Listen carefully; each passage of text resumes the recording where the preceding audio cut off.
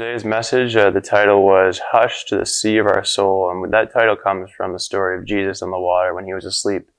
And the disciples got distracted by the large waves and thought they were going to die. But then Jesus woke up and essentially told the sea to calm. So we'll talk about that. But I'm going to first start today in Matthew chapter 11, verse 27. And it says, "My Father has entrusted everything to me. No one knows the Son except the Father, and no one truly knows the Father except for the Son, and to those whom the Son chooses to reveal to him." And so we understand here that, we've talked about this in the message, where the Bible cannot be understood outside of God and his truth. The Bible cannot be understood outside of the Son and what he has done for us. And so that's the context that we have right now, where we understand that we, through the Son, can now understand what is in this Bible for us. And so that's what the idea of a born-again Christian is, because we have the Son and the Word inside us now, so that we're able to truly understand this and live our life accordingly. So then Jesus carries on to say in verse 28, he says, "Come to me, all who are weary and carry heavy burdens, and I will give you rest. Take my yoke upon you. Let me teach you, because I am humble and gentle at heart, and you will find rest for your souls. For my yoke is easy to bear, and my burden I give you is light."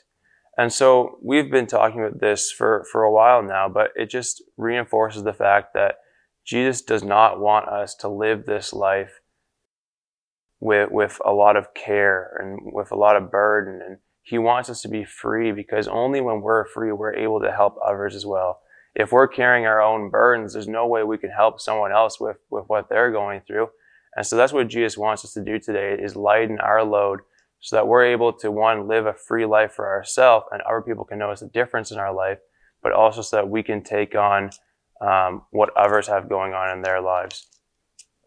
So I'm going to talk now about the story of Jesus in the boat. And so this is in Mark chapter 4 in verse 38. And it says, "Jesus was sleeping in the back of the boat with his head on a cushion." So it's funny how it really emphasizes the fact that Jesus was comfortable. He was there, he was on a cushion, he was just relaxing. He didn't have a care at all. He wasn't curled up on the deck board, ready to wake up if there was an issue.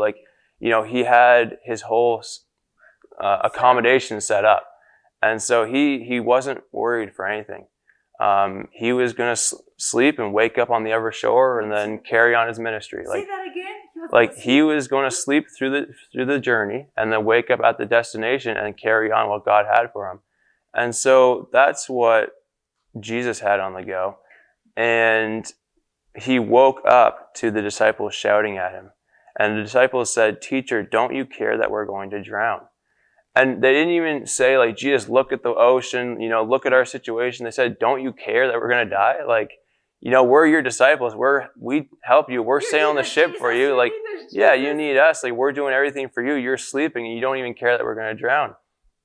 Right? And so in verse 40, it says, "Then Jesus asked them, 'Why are you afraid? Do you still have no faith?' And at this moment, the disciples were absolutely terrified. And they said, 'Who is this man?' They asked each other, 'Even the wind and the waves obey him.'" Jesus did not have a burden because he took on, the yoke of his Father. He took on the ministry of what God wanted him to do. And because of that, he was able to be stress-free. And because of that, he essentially just believed God. And because of that, the disciples said, he's different.